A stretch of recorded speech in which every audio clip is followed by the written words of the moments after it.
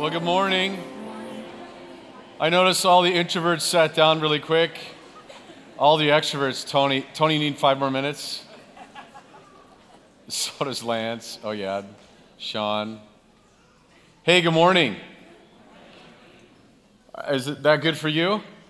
It's good for me. Man, great week here. One of the things that I don't know if you know, and if you're new this morning, we welcome you, but so much happens on the floors of this campus. And from blood drives to AP testing to, we've done so many different things, but this week, as Bobby said, over 466,000 meals were packed for kids in Haiti. Yeah, you can clap for that. And I know that God's going to provide the rest of that, and that's exciting. But I'll give you a little pastoral insight on what I'm more excited about. I'm glad the food's going down there, and I know that's going to do a lot of great work, and the packing was amazing. Very rarely in my church journey have I found a lot of churches working together. Now, it's one thing, we're a non-denominational church. That kind of means we're a mutt church. We're, take that in the right way. We're a blend of everything. Don't be offended. I'm right with you. But we had a banner out here for Feed My Starving Children, and we had 9 churches on that banner. The difference is, 9 churches. You're going to really clap in a minute. In those churches was a Lutheran church, a Catholic church, an Episcopal church, a non-denominational church, a Baptist church. Friends, that doesn't happen. We got to, Feed My Starving Children said, typically, what they've had is, even non-denominational churches working together, they have to split up the packing because they fight. They have to put them in separate times. Yeah, ridiculous, right? Man, what an amazing thing this week that over 2,000 volunteers and a blend of churches in Green Bay. Amen? It was amazing. Yeah. So really, it wasn't us that had this idea. We just kind of fell into this. We were interested in Feed My Starving Children, and Bonnie and Marshall were the people that brought this into Green Bay from Appleton. But just a couple of these emails. Some are from Bethel Lutheran. Thank you, Bonnie and Marshall and the Green Bay team at Green Bay Community Church and everyone involved. What a blessing to join with you in carrying out this important work. The response of people involved in the pack was so positive. Thank you, GBCC. You are very special to us. Secondly, thank you for the beautiful workplace we were able to use. Isn't it amazing we get to use? I mean, this has more stains on it, than... seriously, it's amazing how many of you spill coffee in a Sunday morning. And you can get kicked out of churches for that. I just want you to know. We still love you and all your spilling. But I love what happens on this floor. So that happened here, and so what a beautiful place. It was truly an amazing that we call unaccomplished and work together in the name of our Lord. Pretty amazing. Here's another one. It was a wonderful event. I'm just amazed at how it all comes together and gets done. It brings great joy to all of us to be a part of such a wonderful event, and we are so thankful for Community Church opening up their arms and welcoming us into their facility. Come on. Isn't that great? That's great for us to get a chance to do that. That's just a few. And I know that's our heartbeat. We just long to be a church that's open, not just to the broken, but to other churches. And you're just going to be hearing more and more about how we're trying to help other churches. We have a Spanish church plant down the hall. If you speak Spanish, that might be a better church for you. And when I say that, kind of funny, but also true. We had the Reformed Church, Jacob's Well here. And we love even Reformed people. So we love them all, right? And God is just using us, I think, in those great ways. So we're excited for that. Well, I'm excited to dive into a new series. I'm having to have a little bit of what's called series hangover. Not like hangover, so don't worry. But we had such an amazing series in I Am Community about the responsibility for the body of Christ that we knew we were kind of treading to get towards these disciplines, and I thought, oh gosh, now I got to talk about disciplines. That's not really fun. It is fun, but I'm just saying I have that feeling a little bit this week in studying. We're going to dive into a new series, and the series is, we talked about being community and the body responsibility we have together, but also now we have a soul responsibility. And so we're calling this series The Authentic Soul, and for a couple reasons. We are a deep people, or at least we're supposed to be. We have an inside of our lives, and the scripture says that we're to be transformed from the inside out. The problem is, many people operate by just cleaning up the outside. The Bible talks about this often and said the Pharisees would clean the outside but not the inside. And so we wanted to talk about a series that said, what work and effort and energy are you putting in to the inside of your life? It's going to point us towards disciplines. Now, another way to look at this is the old picture of an iceberg. And you know that above the iceberg shows very little of really the representation of the iceberg that sits beneath. We wanted a series that helped us laser in on some of the disciplines that we're to be leaning into. Now, there are disciplines of omission and commission, and another way to put that would be there are some disciplines that to stay away from certain things.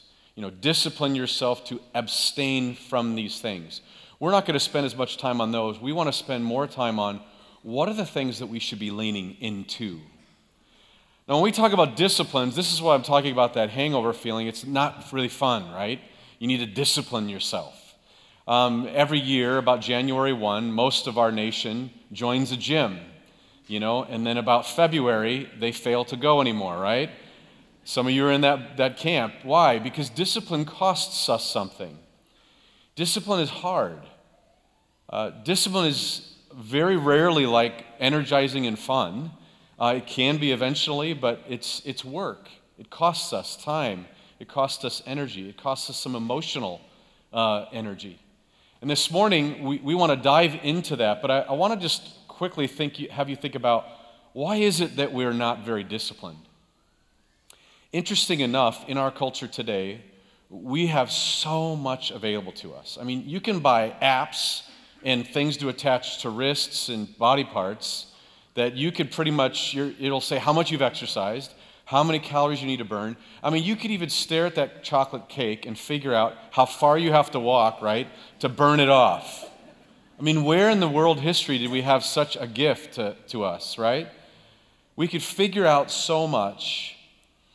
We have so much in front of us spiritually. We're in a season and time where we were laughing, I was saying just on our iPads and our phones. Think about, the guy was saying in his phone last service, I have 40 different Bibles on this phone. We have, I think in my iPad, I have 50,000 different commentaries, right? I mean, it's ridiculous what we have, yet we find it difficult for us to lean into some of these spiritual disciplines. A couple thoughts. So Jesus tells a couple stories. One is the rich young ruler. Remember that? The rich young ruler asks the question that really is the wrong question. As I heard Mark Batterson talk about this. I thought it was great.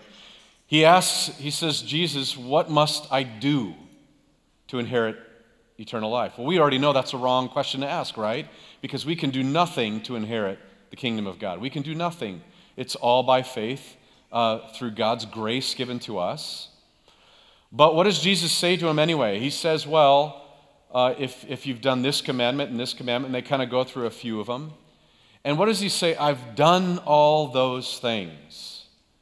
And then Jesus says, well, sell everything and follow me. And he doesn't. Very disappointing, very sad, very dark picture. I want to focus in on one aspect. Part of the problem is many people live their Christian life around rules, and if they just get all the right rules right, and they check the boxes of doing all the right things, if you treat a discipline like I'm just trying to do this so that I look spiritual, or I'm doing the right things because God wants me to do this. We're going to talk about reading this morning, reading the scripture. If you just check the box this morning of saying, I've done it, now what else should I do, God? You've missed it. You've absolutely missed it. I have kept over the years all the different cards that Tricia has given me over the years, even when we were dating.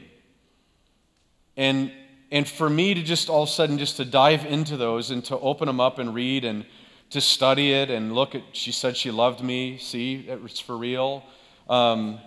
She loves this about me.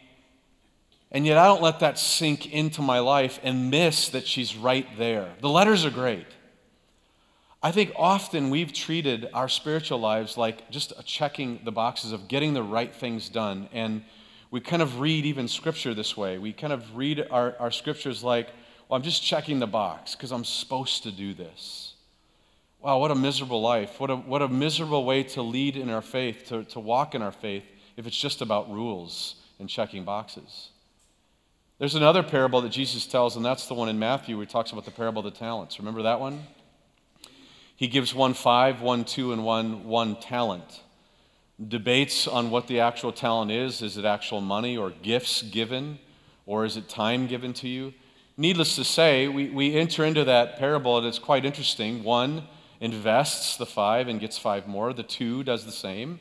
But the one buries it. You would think, especially in economy today, that would be a really smart thing, right? We can just break even. And what does Jesus say in the end of the parable? You wicked servant. I think some people today in their spiritual journey, they're afraid of getting things wrong. They're afraid of messing up, and so they don't want to risk and take risks and chances in their spiritual journey, and so they play safe. And so we have a lot of safe players in our culture today. I think it's why they don't discipline themselves and they don't launch themselves out into a deeper relationship with Christ.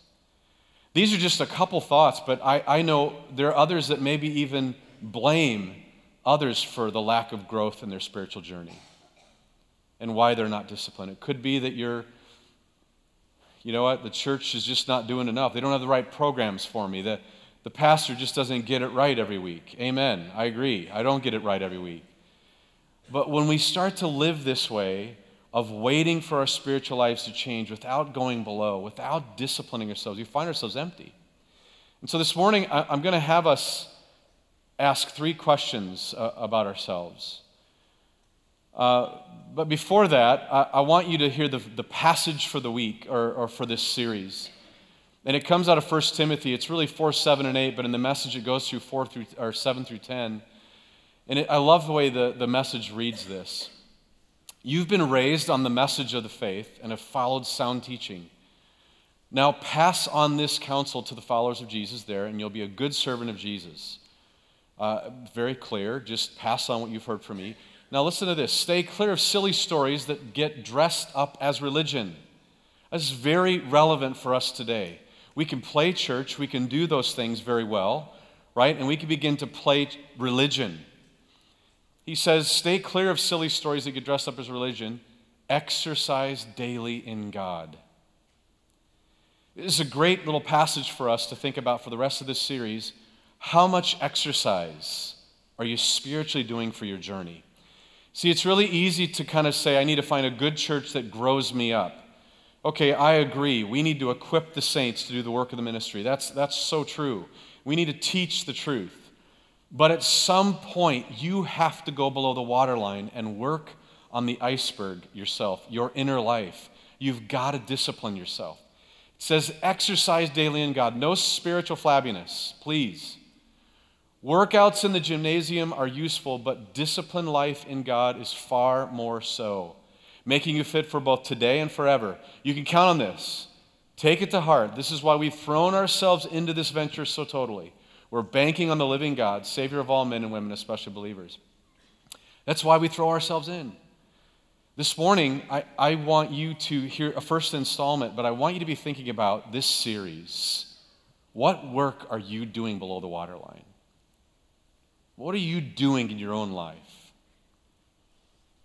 Reminds me of the story of the young pastor who had not done a funeral service, and there was a homeless man in town that had passed away, and the city had asked that he would actually do the funeral service. There was no friends or family there, and so he realized he might be there alone. And so he rushed to get to the cemetery and could not find it.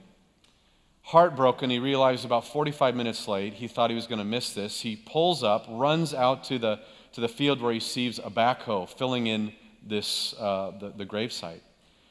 Just completely defeated, but just feeling this new sense of just determination, says, I'm going to open up my Bible and I'm going to preach the sermon of my life. Just him and two workers with this backhoe there. So he does, 45 minutes, talks about salvation and the hope of the world in Jesus Christ, and closes his Bible and walks away. And the two guys look at themselves and said, Fred, I've been putting in septic tanks for 30 years. I have never seen that happen.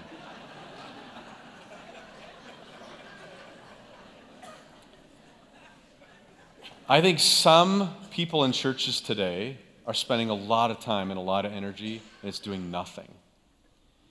We spent a whole series talking about things that the body of Christ does, and yet if you're only dealing with the upper part, above the waterline stuff, and not getting to this deeper stuff, you're not going to be fulfilled. This morning, I don't want you to waste your time dedicating septic tanks in our lives. I want you to think about, what is it going to take for you to begin to read? We talk about our Bibles a lot here. Obviously, every week we talk from this book called the Bible. We've talked about messages about where this book came from, how it was put together, the value of it, what it can do for our lives. We've talked a lot about this, and every season, a couple times a year, we'll talk about this book. Why? Because statistics show that if you're a growing believer, you're reading it. You're reading it. And I'll hear people all the time saying, I'm not growing in my spiritual life, I'm stagnant, I don't feel very deep. Are you reading your Bible? No, I just don't get that thing. Or I don't read, right? I've heard a lot of dudes say that. I don't read. Right. This morning, I want you to just hear 3 questions and maybe ask yourself about these questions. Why is it that 88% of Americans own a Bible, about 4.4 Bibles in every home? 80% think that the Bible is sacred. Most of in this room believe that this is a holy book. 61%, though, if I were to ask a straw poll in this room, would say they wish they read it more. 37% read the Bible more than once a week. And now we wonder about the next generation. 57% of 18 to 28-year-olds read less than 3 times a year. And we wonder why churches and gatherings and are not experiencing a next generation rush of new believers. What are we passing on? What's the discipline that we have in our lives? Friends, disciplines are not very fun. I got to learn about disciplines very early, obviously, in my life as being an 18-year-old in the Marine Corps. This is not where you have a choice or an option like in church today to say, hey, we're going to give you an option of disciplines that you might want to try. They basically tell you what you're going to be disciplining yourself to do. And you learn things like making your bed. You learn things about dress and ironing your clothes. You learn some basics, some discipline. And those never for the moment feel good. They never for the moment feel like they're doing anything, but over time you find that it does something to you. I want you to ask yourself 3 questions this morning. I'm going to do it out of 3 texts. I wanted to rest in one, but I couldn't do it, so apologize just a little bit. Matthew 5. Matthew 5 is the first one. Jesus is doing his first sermon. It's the Sermon on the Mount, and we know that Jesus is launching out his ministry where he's going to begin to, for the next 3 years, create and develop and pour into these disciples. So these are the first words that he begins to give to his followers. Now, it's classically called the Beatitudes, not the Do-attitudes. Notice the difference there. It's not something you do. Jesus is going to describe what does it mean to be a follower of mine, to be a part of this family of God. And in Matthew 5:6, he gives a list of them. Here's one I want to just point out, and I want to ask you a question with it. It says, blessed are those who hunger and thirst for righteousness. Blessed are those who hunger and thirst for righteousness. When was the last time you were hungry? I mean really hungry. Now, we just packed these meals for these kids, and I could have put a picture up of a starving child. Horrible picture, right? You've seen those. Tricia said that in the Feed My Starving Children, when they deliver that food, there are kids that they'll mix the powder up for some, but some will just take a scoop of the powder and put it in their backpack. to take home for later. That's hunger. I would probably wager to say most of us in this room have not experienced extreme hunger. Now, I've fasted for 5 days just doing water. I've done that. Where like you smell chicken and you feel like you're taking bites out of it. I mean, that's that hungry. I've been in the Marine Corps. We had dehydrated food for 2 weeks and you poured water in it and you couldn't wait to have a real meal. But when is the last time you hungered and thirst? Jesus is saying here, when was the last time you had a passion, an aching in your soul to say, I long for more of God. I long for that drink, for that nugget of truth, for that meal that God brings. When was the last time you hungered? Now we know in our bodies, right? We have really bad dietary habits in our country, right? There's a ton of documentaries out there, don't get me riled up, but there's a lot of them, right? And we know you could eat like a bag of Doritos, right? How many have done that? Just confession, really quick. I've done it. There's like halfway hands, like just a real nervous, aren't you? Come on, you've eaten like something like you've cleared a box of crackers, and then you say, I'm still hungry. I think a lot of our culture today has found ourselves doing things and eating things and taking in things that we think are good, but they're not meeting that hunger we have. When was the last time you were hungry? The writer here is saying, blessed are those. Another way to say this would be is, happy are those who hunger and thirst for the rightness of God's way, the rightness of God's truth. The words of God. The word in the scripture is logos, is in the Greek. It means it's greater than just a definition of a word. It's directional. It's, as the psalmist will say, it's a light to my path. It gives me direction. There's meaning and hope behind it. When's the last time you've longed to hear the words? Early on as a dad, I remember after we had 4 girls, I had read some books about being a dad for daughters. And really, it's no different than for boys in some ways, but that kids, we want to hear something from our parents, don't we? We want to hear that they love us. There's something about hearing that, and now even as a parent, there's something so great to hear that from my kids when they say, I love you, Dad. There's something so powerful about that. Jesus is saying, blessed are those who hunger and thirst for being in that right standing with God, for they're going to be satisfied. You're going to hear it. And just, take a breath. My first question for you this morning is, are you hungry or thirsty? We could have went 100 different directions about talking about the truth this morning and about the Word and the Bible and reading. I just want to probe a little bit and ask you, are you really hungry or thirsty? Maybe that's where you just need to stop this morning and ask, what else are you putting into your life? Isn't that what we do?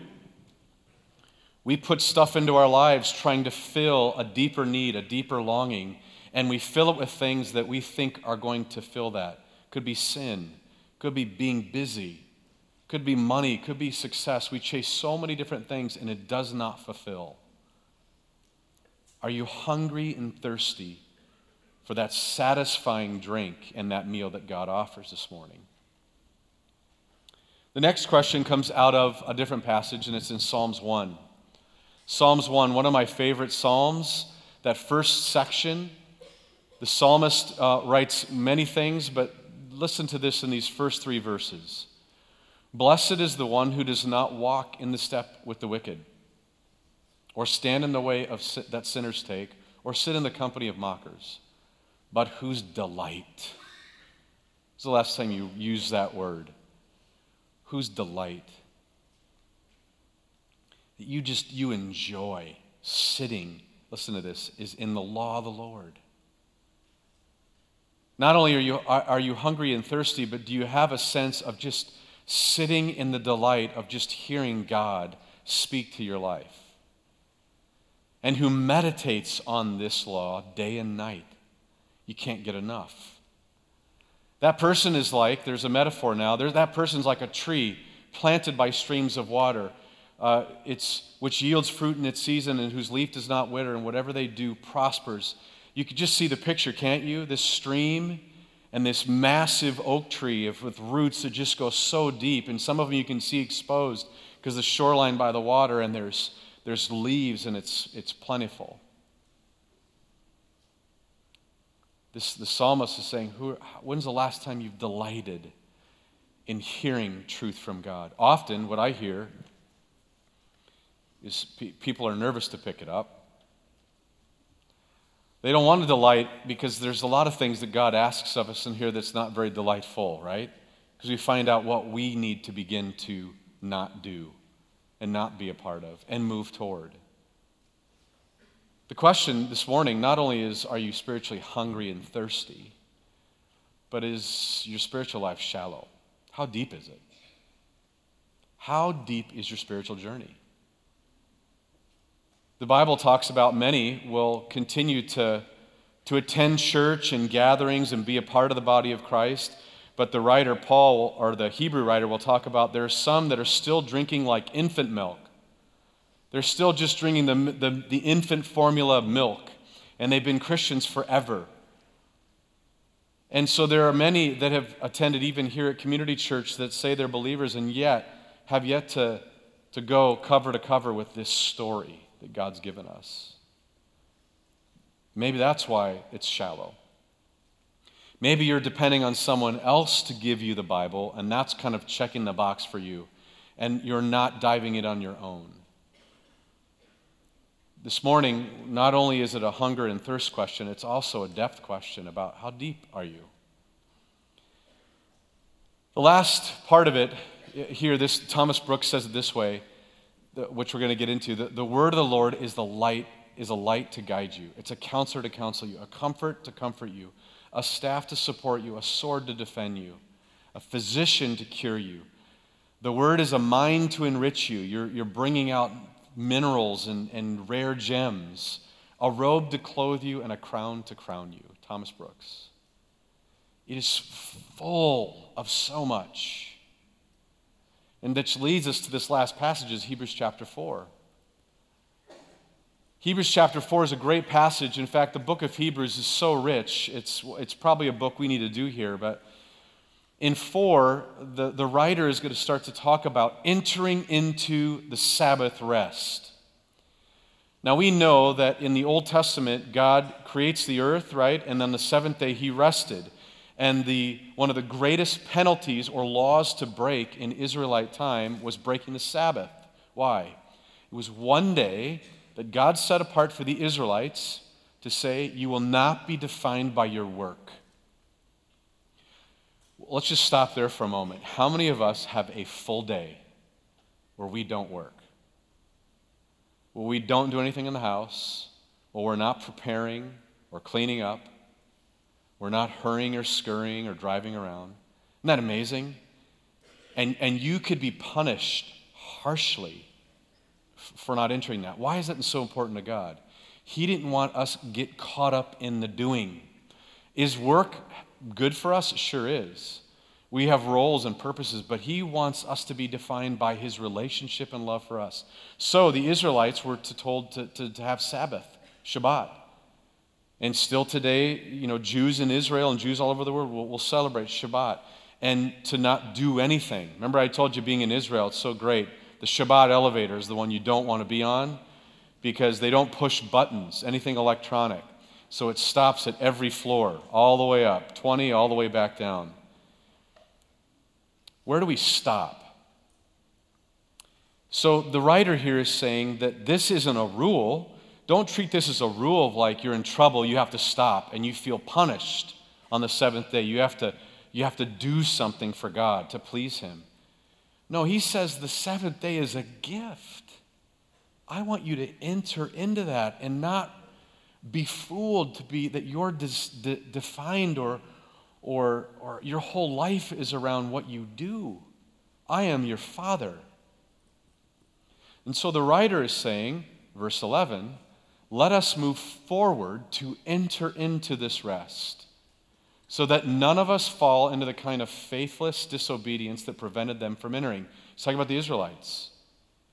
Israelites would check the box and follow the rule. Let's make sure we do all the rules.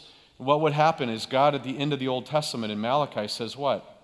It says, I hate your worship. I hate the festivals that you put together because you've missed the point. I'm paraphrasing. I wanted your heart. I didn't want you just to simply do all the right things and make sure that you don't do the bad things. I wasn't asking you just to follow all this set of rules like I'm a judge with a gavel and hitting it and saying, you've lived your life incorrectly or correctly. I'm giving you a gift. It is in that sense that the writer now saying, enter into the gift. And what does he say? Verse 12. The word of God, you see, is alive and moving. An Israelite never saw this just as a book. They saw this as words from a creator. And the metaphor that's used is like honey, like eating honey and in taking in the word of God that would satisfy a hunger, a spiritual hunger. It says the word of God is alive and moving. It's not just a science textbook to define the Hebrew and Greek words, to figure out the right answer. I get so frustrated in Christendom today where we have these arguments about theology, and rightly so, some of them are good to talk about.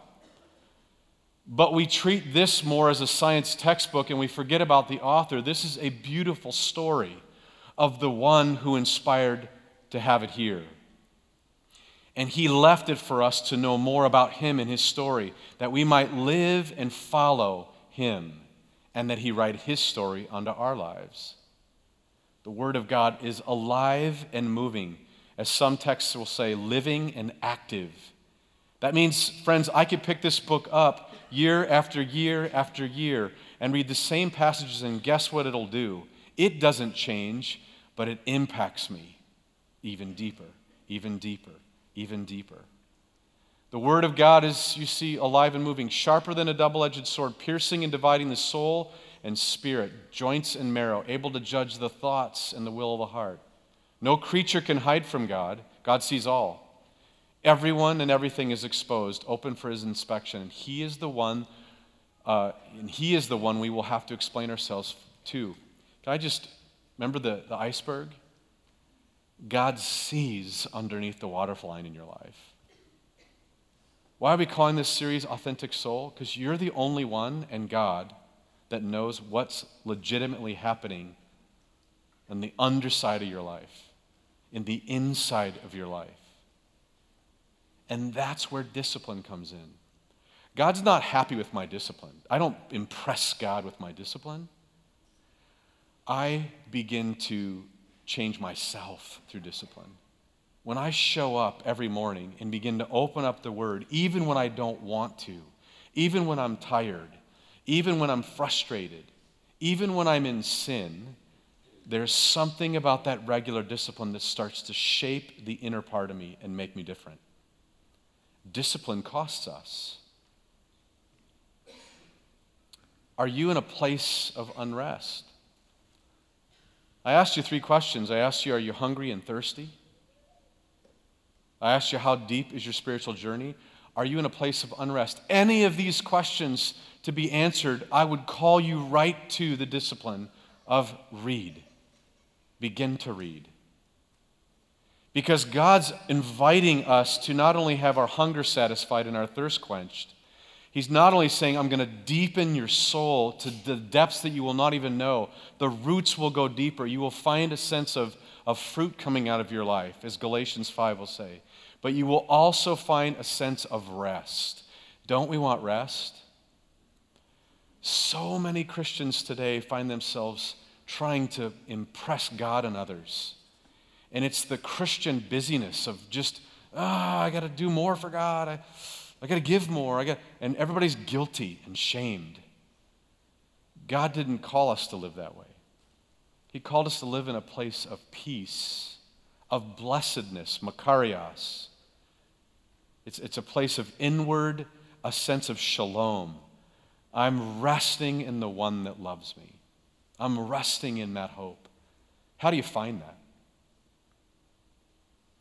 The Voice summarizes that text. I love it. It says, by God's word, everything finds a rhythm. This book won't address every specific question you have. And so skeptics will say, well, the Bible doesn't say anything about this.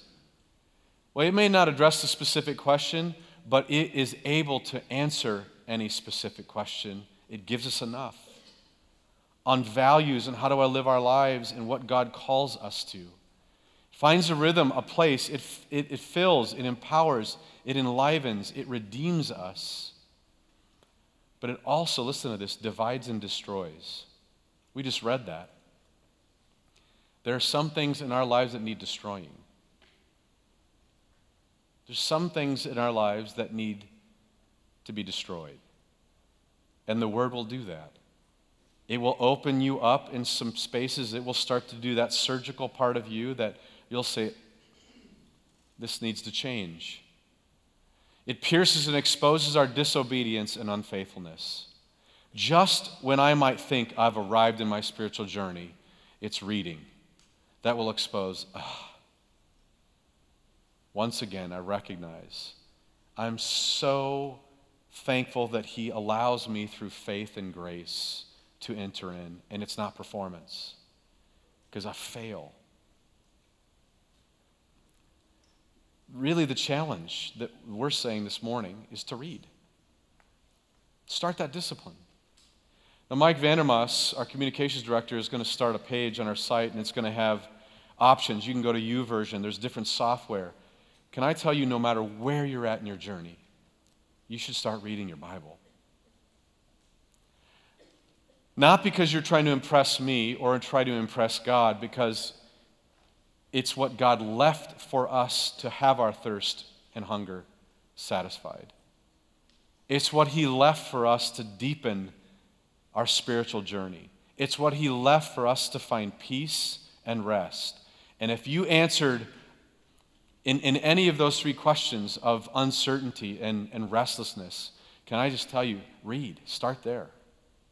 Start there. Do not wait for a pastor every week, once a week, to come up with the food serving. You need to go and begin to do that. Start at 5 minutes, start at 10 minutes, go to 15, grow. And I guarantee you, if you begin to get in and you begin to open up your heart and mind, God will begin to deepen your life, satisfy that thirst. I'm going to just give you a couple thoughts, though, to enter into this, because I think sometimes we've treated this book in so many, I think, adulterous ways. First, before you go and start to crack this book open, pray and ask the Spirit to give you wisdom. The Scripture says that God and His Spirit are the ones that teach us truth. Yes, there are pastors and teachers. Yes, there's great curriculum out there. All those are great, but it's the Holy Spirit. And you know what I'm talking about, right? Because you might have heard the same verse for years, but it's that one morning, that one time that you randomly read it, that God just laser beams right between the eyes and gets you. It's the Spirit. Ask for the Spirit's direction and guidance in your life. The next is this: read and understand the story. I think we have way too many people trying to take this like a puzzle piece, and they're spiritual detectives.